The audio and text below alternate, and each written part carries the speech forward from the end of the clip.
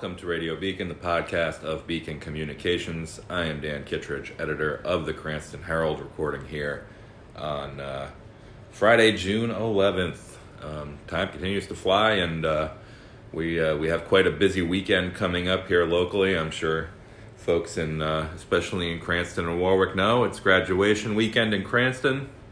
I'll be at the NEL CPS Construction and Career Academy graduation this evening outdoors at Cranston West. I'll be at the Cranston East graduation tomorrow night outdoors at the Cranston Stadium. And Stephanie Bernaba, a contributor to the Herald, will be covering West tomorrow morning. So looking forward to that. There's been outdoor proms at the stadium this week.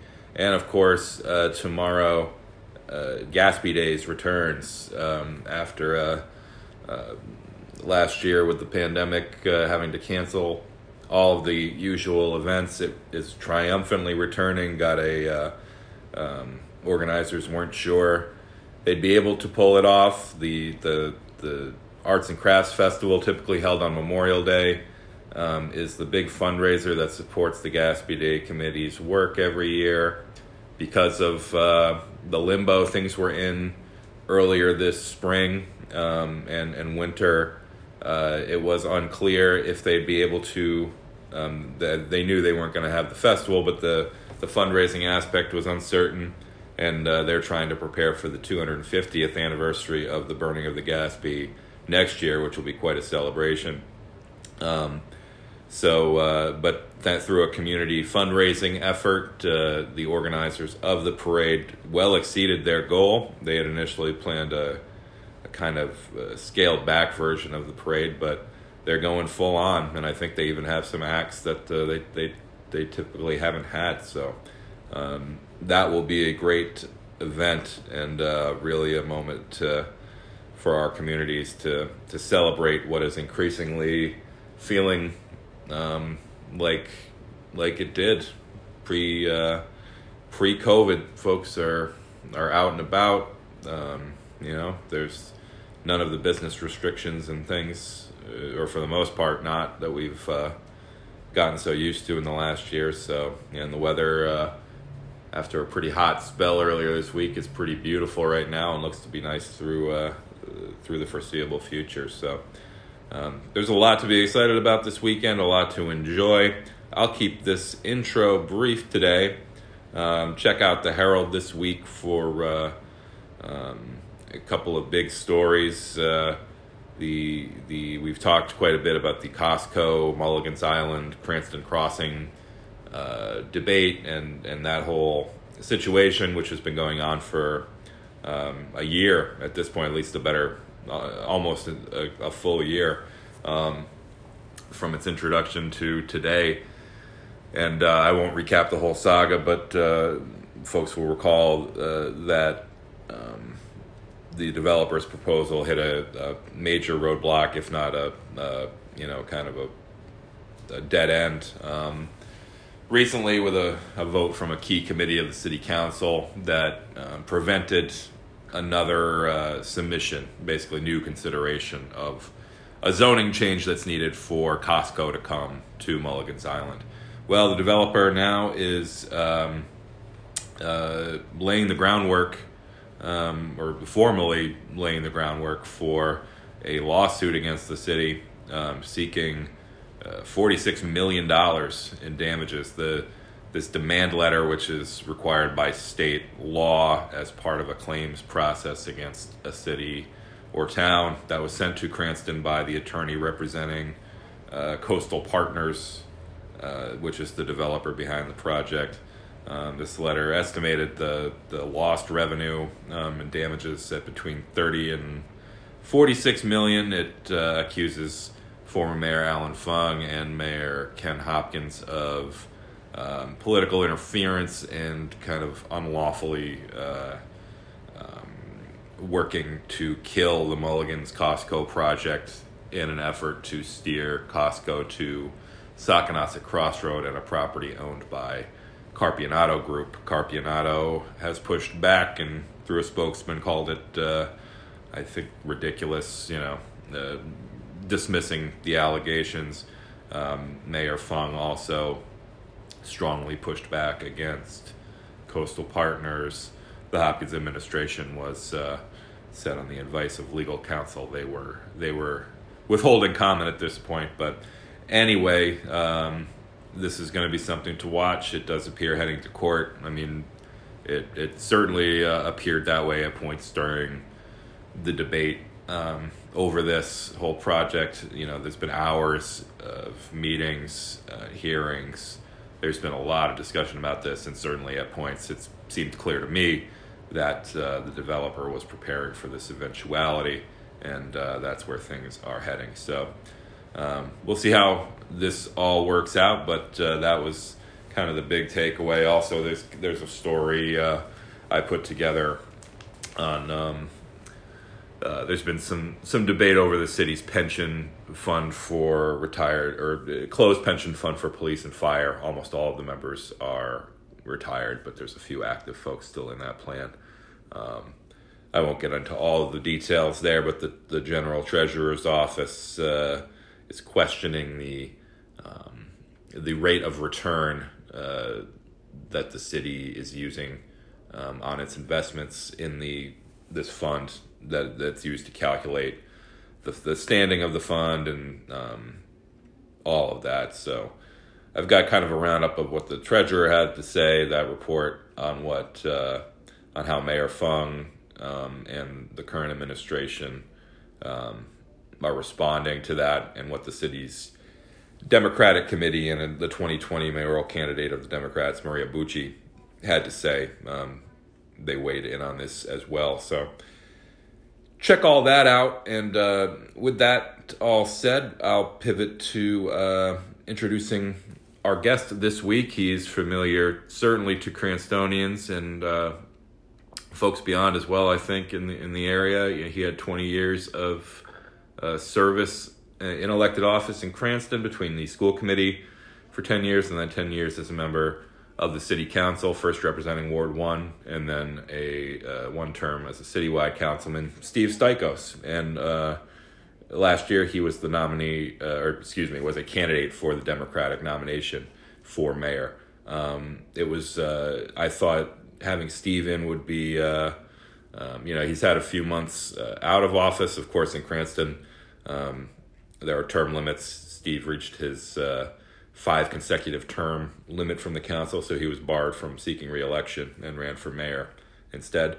But I thought, given his kind of vantage point as a long tenured official, and as someone who made a run for mayor last year, it would be a great chance to get some perspective from him on what he sees going on the city level. Given the big debates that are going on, and I hadn't caught up with him for a while. So he was gracious enough to make some time for me yesterday. We came in, we had a good chat. Like I said, we talk about the city and his views on the mayor, the council. We also get into, his work on open space and other issues that he sees as critical. We talk about this likely... what I think is going to become a more front and center debate in the weeks to come here, how the city will use its federal stimulus funding, a really significant amount of money coming in. Some of it will be used to bridge a revenue gap in the budget this year, but there's still quite a lot, and there doesn't seem to be much clarity at this point still on how exactly these funds can be used. So we talked with Steve a bit about that as well. So without further ado, I hope you enjoy this conversation with former city councilman and mayoral candidate Steve Stikos, and have a great weekend.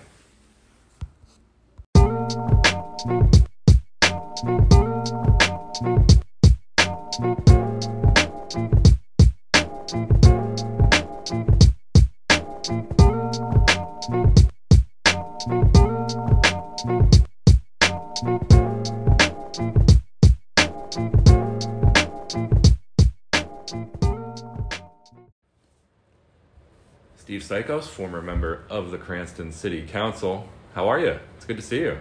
Good. Yeah, nice to be here, and thank you for inviting me to talk with you. Oh, of course. It's been nice lately. There's been more events in person happening again. The other night was a fire promotion ceremony. There was a ribbon cutting in Patuxent a couple weekends ago, and it's been nice to see everybody, and it's good particularly to catch up with you, having the last few months not well, I guess it's, even before that, since the pandemic, haven't seen you then, and then it's been a few months that you've been off the council now. I feel like I see people because I'm watching the meetings on Zoom, and then but it's nice to see folks in person again. How is life after, I think it was 20 years of consecutive of service between the school committee and the council? How are you enjoying or coping with life after all that? Well, I'm enjoying, I've had a lot of time to read in the evening rather than go to meetings, and that's been really nice. I read a lot of good books this winter, and then now I'm running the vegetable farm, and I get to go home and take a nap and eat dinner and not have to go to a meeting. So that's been nice, and I've been working on a couple of things. There's a book by David Tallamy, who's a professor at the University of Delaware, called Nature's Best Hope. And he writes about how, he's a biologist, he writes about how preserving land is great, but the collapse of the insect population and the bird population in particular shows that really we have to make big changes. And what he's advocating is making your front, he calls it making your front yard into a national park, and taking a part of your grassy front yard, which is pretty useless as far as an ecological function, and planting native plants, because so many of the insects, they don't eat everything. They eat certain native plants. So if those plants aren't available, then there aren't any insects or butterflies, and that means there isn't food for the birds, and of course it escalates. Yeah. So the most best known one of that is the monarch butterfly, which depends on milkweed to lay its eggs. So we worked together, five of us, and had 29 people sign up for a native garden in a box that we sold for $25, which was cost. Oh, cool. So those are going up around the city, and we're going to do that, I think, next year. So that's been interesting, both learning about this David Tallamy book, which I'd never heard of until two of the other four people told me to read it. What is the name of it? Nature's Best Hope. He's actually coming to Rochambeau Library, by Zoom. He's coming to Rochambeau Library, and maybe at the end of June, maybe it's somewhere in the 20s, talking about a new book that he's written on oak trees. And again, he says that oaks are really, he calls them a keystone species, that so many other species depend on them, both animals and insects and butterflies. So anyway, that's been an interesting little non-political project that I've been part of. That sounds great. Yeah, I know during your tenure, conservation and planting trees and focusing on those kind of issues in the city was a big pursuit of yours. Yeah, and that's another thing that I've continued to work on, is publicizing that program. And Sarah Lee, the former councilwoman, she came up with, again, we have a small 6-member committee. She came up with the idea of sending a postcard about the tree planting program to everyone in the city who had bought a house within the last year. And the tax assessor Mark Capuano ran labels for us, and we did a postcard and sent it out, and so that's generating more interest in that city tree planting program. And I think we're up in the close to 250 trees at this point have been planted. That's great. How's your work at the farm? Well, that's, it's, I need volunteers. Yeah. We're growing vegetables for food pantries, and things are going fairly well. You get a few things don't go well every year, but we've been harvesting lettuce and asparagus, kale, what else? Snap peas we did today for the first time. So, there's a lot of work to do. If anyone wants to volunteer, they should contact me. Sure. We won't kill anybody. We adjust the work to the people's physical abilities. We don't have you throwing around hay bales or anything like that. Yeah. What's the best way to have folks reach you? I guess at my email, which is stykos26@gmail.com. Or they could call me on my phone, 461-2618. I know I was going to make mention of this later too, but this might be a better point. I see that you've continued sending out your community newsletter, or at least I believe I received it recently. Yeah, I think I've done 2 since I've been off the council, so it's pretty irregular. But I think you're a bit of a trendsetter with that. I noticed a lot of the other council, or several other council folks seem to have started doing that. Yeah, it's a good way to get people up to speed on what's going on, and hopefully get them involved. How closely have you been following the goings-on? Or have you been kind of just... Well, I read the Cranston Herald every week. Well, then you're... So I'm right on top of everything. We try. But... No, you do a nice job. I've been following things from afar. I haven't gone and testified at the city council, or I did testify before the planning board on the Natick solar issue in the screening, and was fairly disappointed with their decisions. There seemed to be a lot of support for a long-term planting plan, because the screening for the neighbors, that's really the issue at this point. It needs to be maintained. It doesn't need to be planted and then it all dies. And it seemed like a majority wanted to go for a long-term, but Bob Coop, the Housing Authority Director and former Director of Administration for Mayor Fung, I think he wanted to go for a year or two, or he wanted to go at least 2 years, maybe 3, and then everybody went along. It was like they were going to operate by consensus. So that's about the only public thing I've attended to do with city government. Yeah, I know there's been a lot of concern over that and the long-term, issues associated with the solar facilities, and I guess other developments as well. But and the planning department, which of course is separate from the planning commission or the plan commission. I joined on to a lawsuit that the neighbors are filing or have filed, arguing that the part of the process was screwed up because the planning director, Jason Pizzullo, told the commission when they were considering an issue that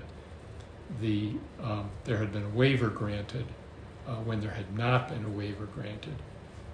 And I've had other instances with Mr. Pizzullo where he's said things that simply weren't true, and I felt this was particularly bad, that when you're on a public body, you need to get good information, not slanted information from a staff person who wants you to go one way or the other. And that's what I think Mr. Pizzullo did in that case. this is the suit, the Natick Ave project. Is that the one that Councilwoman Marino is party to as well, or is this a different? Well, I think there's one suit over the project, Yeah. and then which I'm not part of, Okay. and that's older. And then there's a more recent suit Okay. over this, the way this board, the plan review board, did not grant a waiver to certain landscaping requirements, but that the commission was led to believe that they had. Okay. And so that's the one I'm part of. I was not aware of that one. I don't think at this point. Yeah, I think they're trying to. And it's not going to stop the project, but they're trying to get sort of a rerun Yeah. on the process on the landscaping. Sure. One thing I wanted to ask about, given for a number of years you were the finance committee chairman on the council, what were your thoughts about how the budget process unfolded this year, what the final product looked like? I know there was criticism of the mayor's plan and the mayor's no tax increase assertion. Folks pointed out that because of the reval, and even the administration acknowledged that for some folks taxes will go up because of that, property values increasing. But what were your kind of big takeaways? Well, I guess I was disappointed that with a $23 million gift out of the sky from the federal government, that there wasn't any that I could see real innovation or attempts to do things differently, that $7.9 million of that was used instead of raising taxes. And that's, there was an avoidance of any kind of cut, and that's going to be a problem next year unless they plan to use another 8, 10, 15 million next year to balance the budget. Yeah. It's it's a structural deficit, so it's a one-time thing. And I would have preferred, I would have been open to a lot of ideas, but I would have liked to see some debt of the city retired. The city currently pays about $1 million a year in interest on past borrowing. I think that might have been a one thing to do to firm up the city's future financial condition. Or there could have been, innovative one-time expenditures, but I didn't see that in the budget. So that was the big thing that I was disappointed in. Yeah. What are your thoughts on the mayor's performance at this point?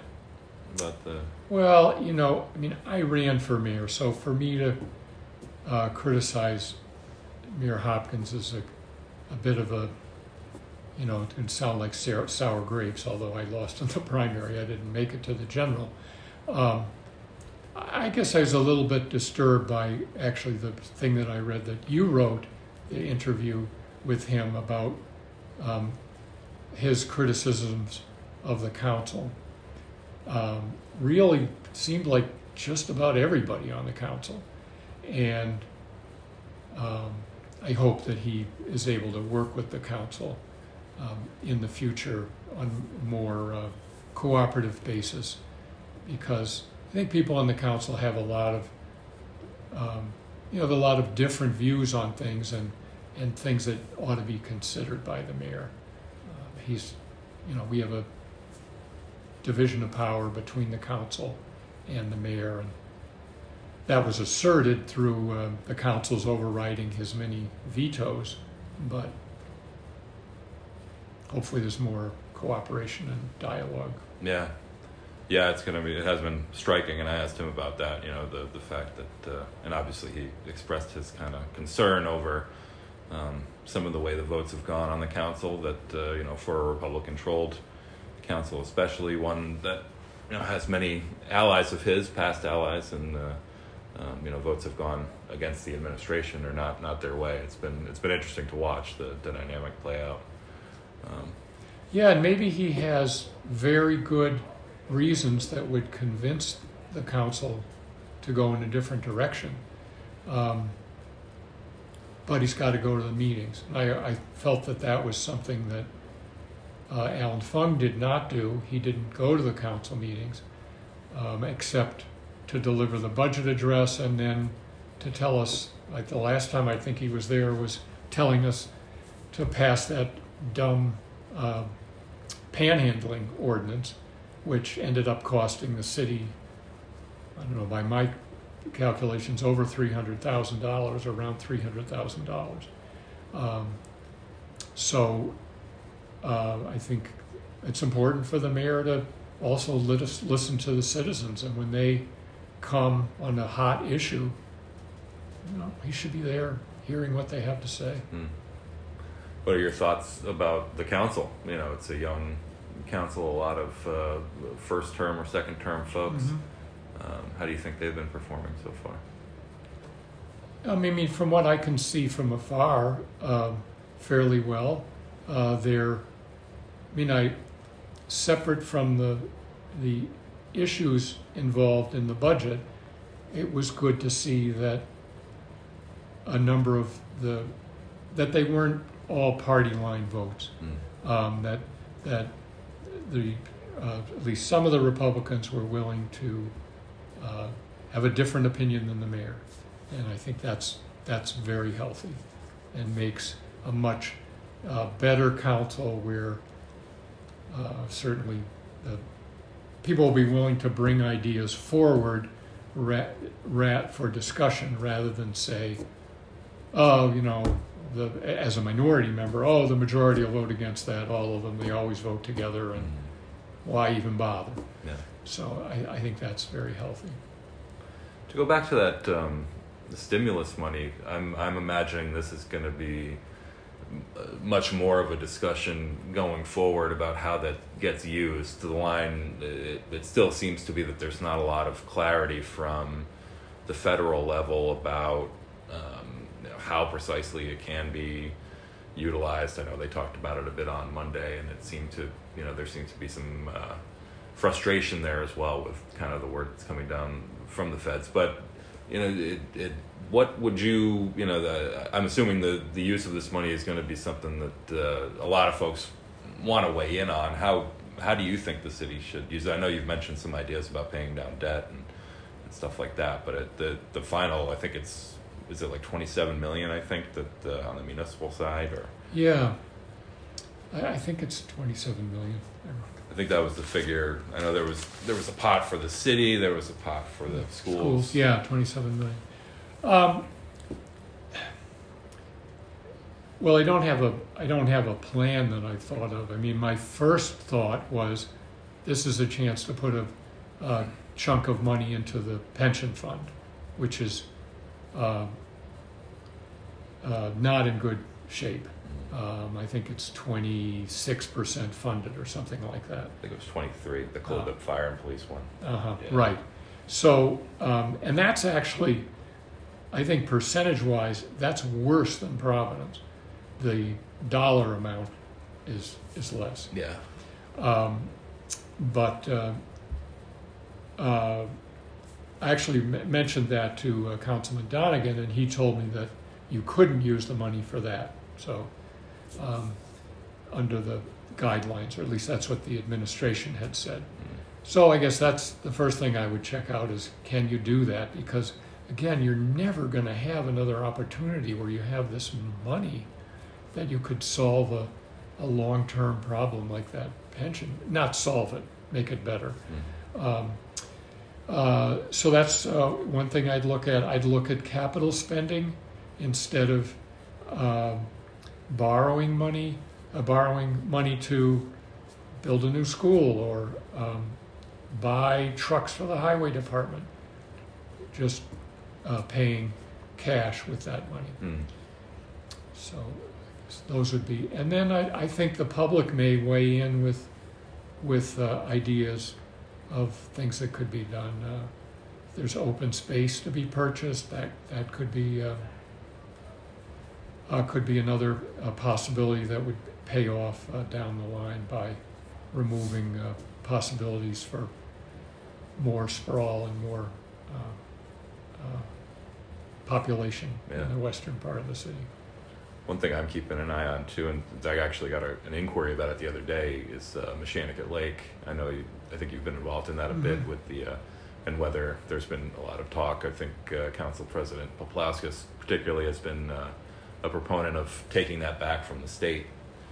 Have you heard any movement on this front? I haven't heard anything about that. I know at a meeting that I was at years ago, the state would like to give it to the city but I don't know really what the city gains by that, because they do minimal maintenance there, but then the city would have to pay for the maintenance. I don't think the biggest problem now are the invasive lotus lilies in the pond, and they're trying. I think they're waiting. The last time I talked to people at DEM, they were waiting to see how the lilies came back after the chemical, they call it a treatment after the poisoning of them, and there was a volunteer pull of the plants, which I participated in, but that's a huge job. Yeah. You'd pull up one leaf, and then the way the lilies function, or you break off one leaf, that then the others would come in and cover that area up. So even though you were removing vegetation, the visual effect was the same. That's tough. Yeah, so I don't know how that's. I don't have any criticism of DEM. I haven't heard any other way to deal with it, and they did kind of jump right on it when we had a meeting. I don't know, it must be 4 years ago at Cranston West with about 45 neighbors, and I think they were impressed by the fact that so many people came and were concerned about what's really an afterthought to them, I think, because, and they say this at meetings, where they spend their money is where the most people go, which is the beaches. And places like Meshannicket, get minimal attention. Yeah.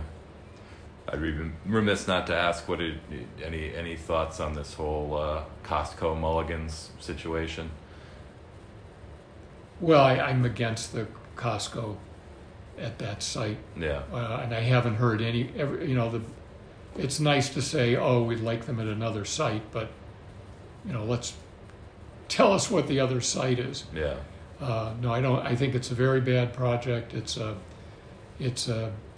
1960s development with a massive parking lot, encouraging more vehicle traffic, and driving local business, locally owned small business out of business. We hear a lot about how people are for small business, but I don't think you can be for small business and for these massive projects that just destroy local hardware stores and everything else. Do you think the city, the way the process was played out, that this potential lawsuit and demand from the developer, do you think the city's facing any real liability risk here? That it should have been declared a new project, the second proposal? Or just, anywhere, throughout where the process has gone. That's not something I know a lot about of the legal, but to me, if you propose a Costco giving land to the city and a restaurant and a gas station, and then you say, well, we won't give the money to the city, the land to the city, and we're not going to have a restaurant. That's the same project Yeah. to me. I would have voted that it was the same project. Elsewhere, I mean, what else are the big things that you're watching, or from an open space conservation standpoint, or elsewhere? What are the kind of things that you're keeping the closest tabs on at this point? Let's see. Or that you see as the top, concerns. Well, I think you've pointed out that, how are we going to spend that money, both in the school department? I mean, that's a whole nother thing we haven't discussed. Yeah. But that's, the public needs to hear about that. And this whole trend to that the school department is pushing at the urging of the state with incentives is we're going to build big schools and we're going to do away with little schools. Mm-hmm. And I understand the financial incentives, but I'd rather my kids went to a smaller school, on the elementary level, and I was glad that they did. And I think, that's one of the people. The state seems to be going in two directions. One is it's opening the door to more charter schools. Over recent years, yeah, which tend to be small, and on the other hand, they're giving financial incentives to build elementary schools that hold close to 500 kids. So, maybe you sit down and say, well, we have this 22 million, and if we build a new school and it's 500 people, we're going to get X number of dollars extra in incentives from the state. But if we want to keep small schools, we can use some of this 22 million for that. I don't know how the numbers work out, but I think that would be worth looking at. I think people like the small elementary schools, and I think that's something people should really look at, whether that makes sense to, the closed Barrows, closed, they say Waterman is going to be closed. Yeah. And there are others that, if you look at the long-range plan, that they talk about closing. I think Arlington has talked about closing. And I don't think that's a good thing. Yeah. That'll be something to watch, definitely. I know we got the Garden City project is supposed to commence here in, I guess, probably just a couple of weeks, whenever they're out of school, I think. Yeah, I know that's next. Yeah. So I gotta say, it was during the budget process this year. It was strange for me watching it because it's been such in past years.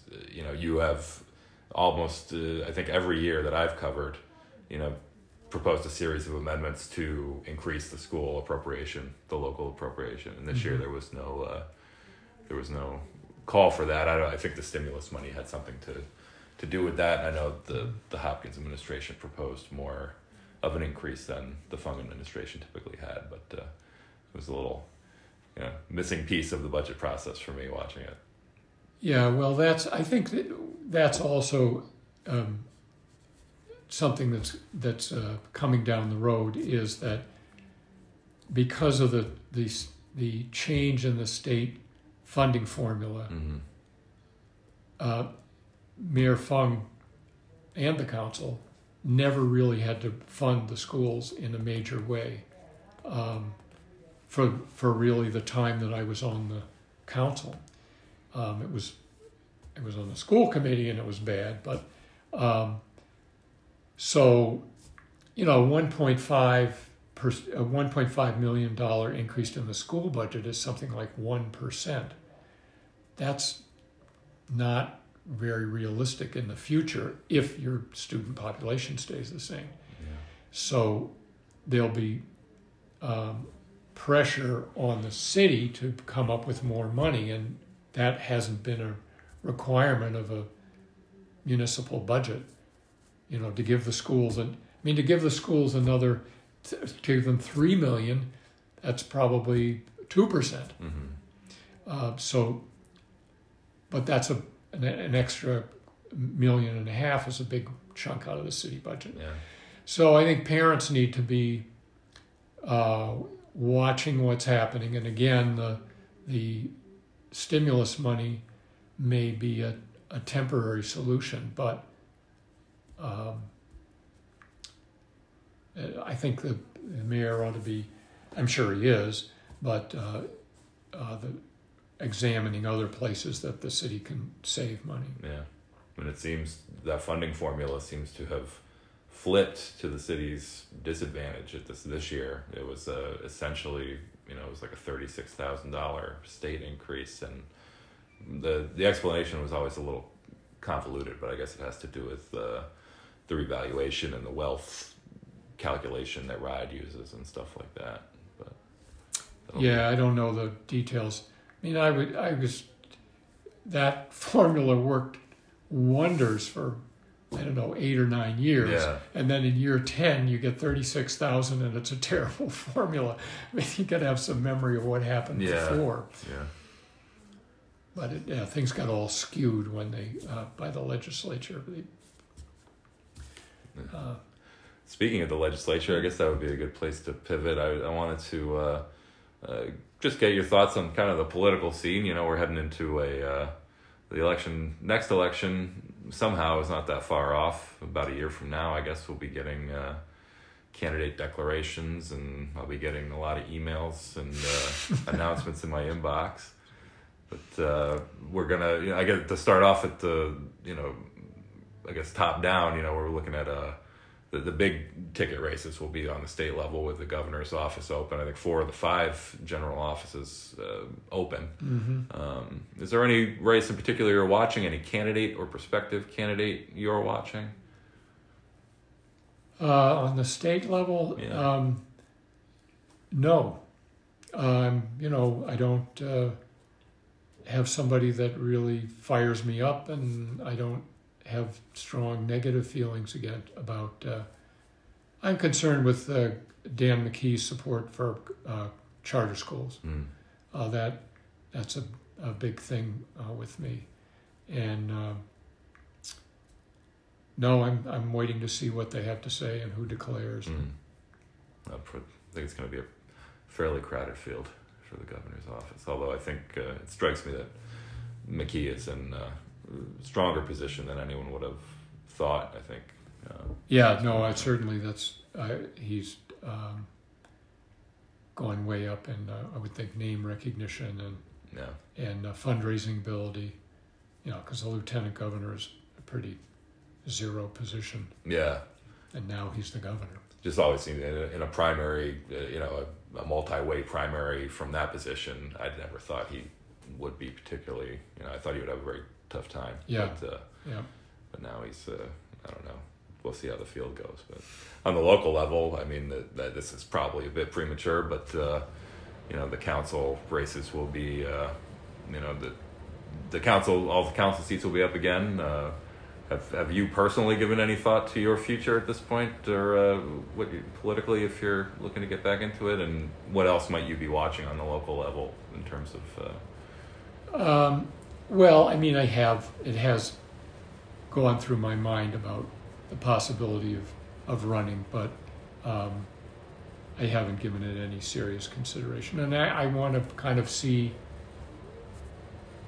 As you said, I mean, I was involved in this stuff for 20 years, and now I'm not, and I sort of want to make a judgment in my own life whether that's the way I want to. Do I want to go back to serving in public office or not? Yeah. So I haven't really decided that. Oh, that's understandable. I can tell you, I'm not going to run a vegetable farm at the same time. That's not a good idea for anyone who's thinking about it. Yeah. So. Any other parting thoughts? Anything else you want to get out to the community while we have you here? Well, I had one thought, I guess. for the council and the mayor, kind of and that, I guess that was triggered by the mayor's proposal, which passed, to spend $1 million on Cranston baseball stadium. Mm-hmm. And I know the mayor was a longtime baseball coach, and he likes baseball. I like baseball a lot. But I think the number of kids playing baseball is declining. The little leagues are, 20 years ago there were 4 little leagues in Cranston. Now there are 2. And I went to, during a reading week, they would have us come in. We could go in and read a story to an elementary school class. And I went into Arlington School, and the theme was baseball, I think. And I asked the kids, it was a 5th grade class, how many of you play baseball or softball on an organized team? And I think 2 hands went up. And so that was really shocking to me. And I asked the school department, this was probably 5-6 years ago, I asked the school department to survey all the elementary schools I think it was the 5th grade, to see how many kids were playing baseball or softball. And there were large numbers, the largest number of kids, proportionally based on the size of the number of 5th graders, were at Rhodes and Hope Highlands and I believe Orchard Farms, which are probably the 3 highest income schools. There's certainly 3 of the higher income schools. And the low numbers were, Edgewood Highland, Gladstone, Arlington, the schools that are near the Providence line. So I know the mayor is a big baseball fan, and I think that the city ought to look at some way. We're failing those kids in playing baseball or softball, and we ought to look at how do we get why aren't those kids playing this sports? And the quickest answer is, they're playing soccer. My bet is they're not playing soccer either, as an organized team. So how do we get those children involved in these various activities? And it isn't just a sports thing. I bet that kind of trend can be seen in the music program. I mean, I don't know how many people are in the Cranston East Band. That's a reflection of what's happening in the elementary schools over the year. Yeah. So I think we need to look at how do we get children, maybe they have 2 parents working, or they only have 1 parent. How do we make sure that every child can be involved in these activities? So that's a thought. Yeah, through expanding, making this programming more robust at the elementary level, or yeah, I mean, maybe that's an option, but I think the first thing that would have to be done, which obviously I didn't do, is find out why aren't the kids participating. And my bet is a lot of it is transportation. And I think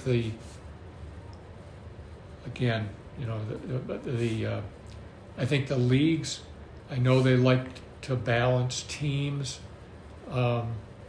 based on ability, but when I was growing up, there was a team at my elementary school that practiced at my elementary school. And those were the kids who were on it. I mean, we were really lousy and we lost all our games, but we were participating, and maybe the kids can't make it to the practice because they're too far away. Maybe we could look at having teams that are focused on the neighborhood. So I wonder how much. I mean, I'm sure it's a fair chunk of it, but the role technology is playing in any declines in participation too. Yeah, it may be, and I think that's not good. Yeah. In any kind of, if it's maybe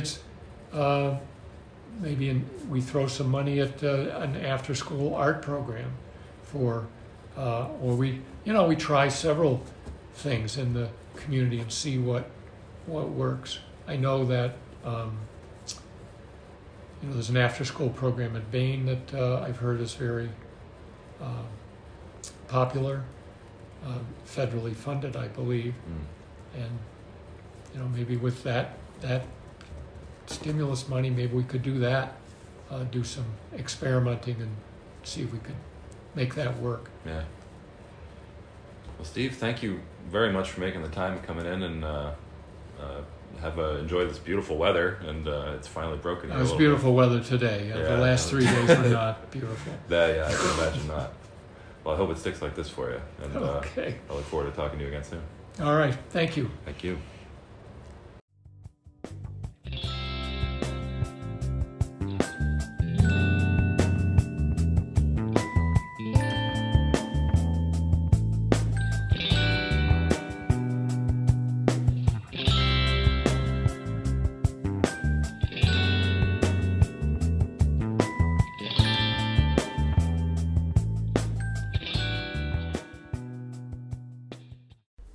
Radio Beacon is a production of Beacon Communications, publisher of the Warwick Beacon, Cranston Herald, Johnston Sunrise, and Coventry Reminder newspapers. Find us online at warwickonline.com, cranstononline.com, johnstonsunrise.net. Follow us on Facebook and Twitter at RhodyBeat, RHODYBEAT. This podcast is hosted by Anchor Podcasts. Subscribe today on Spotify, Apple Podcasts, or other podcast platforms.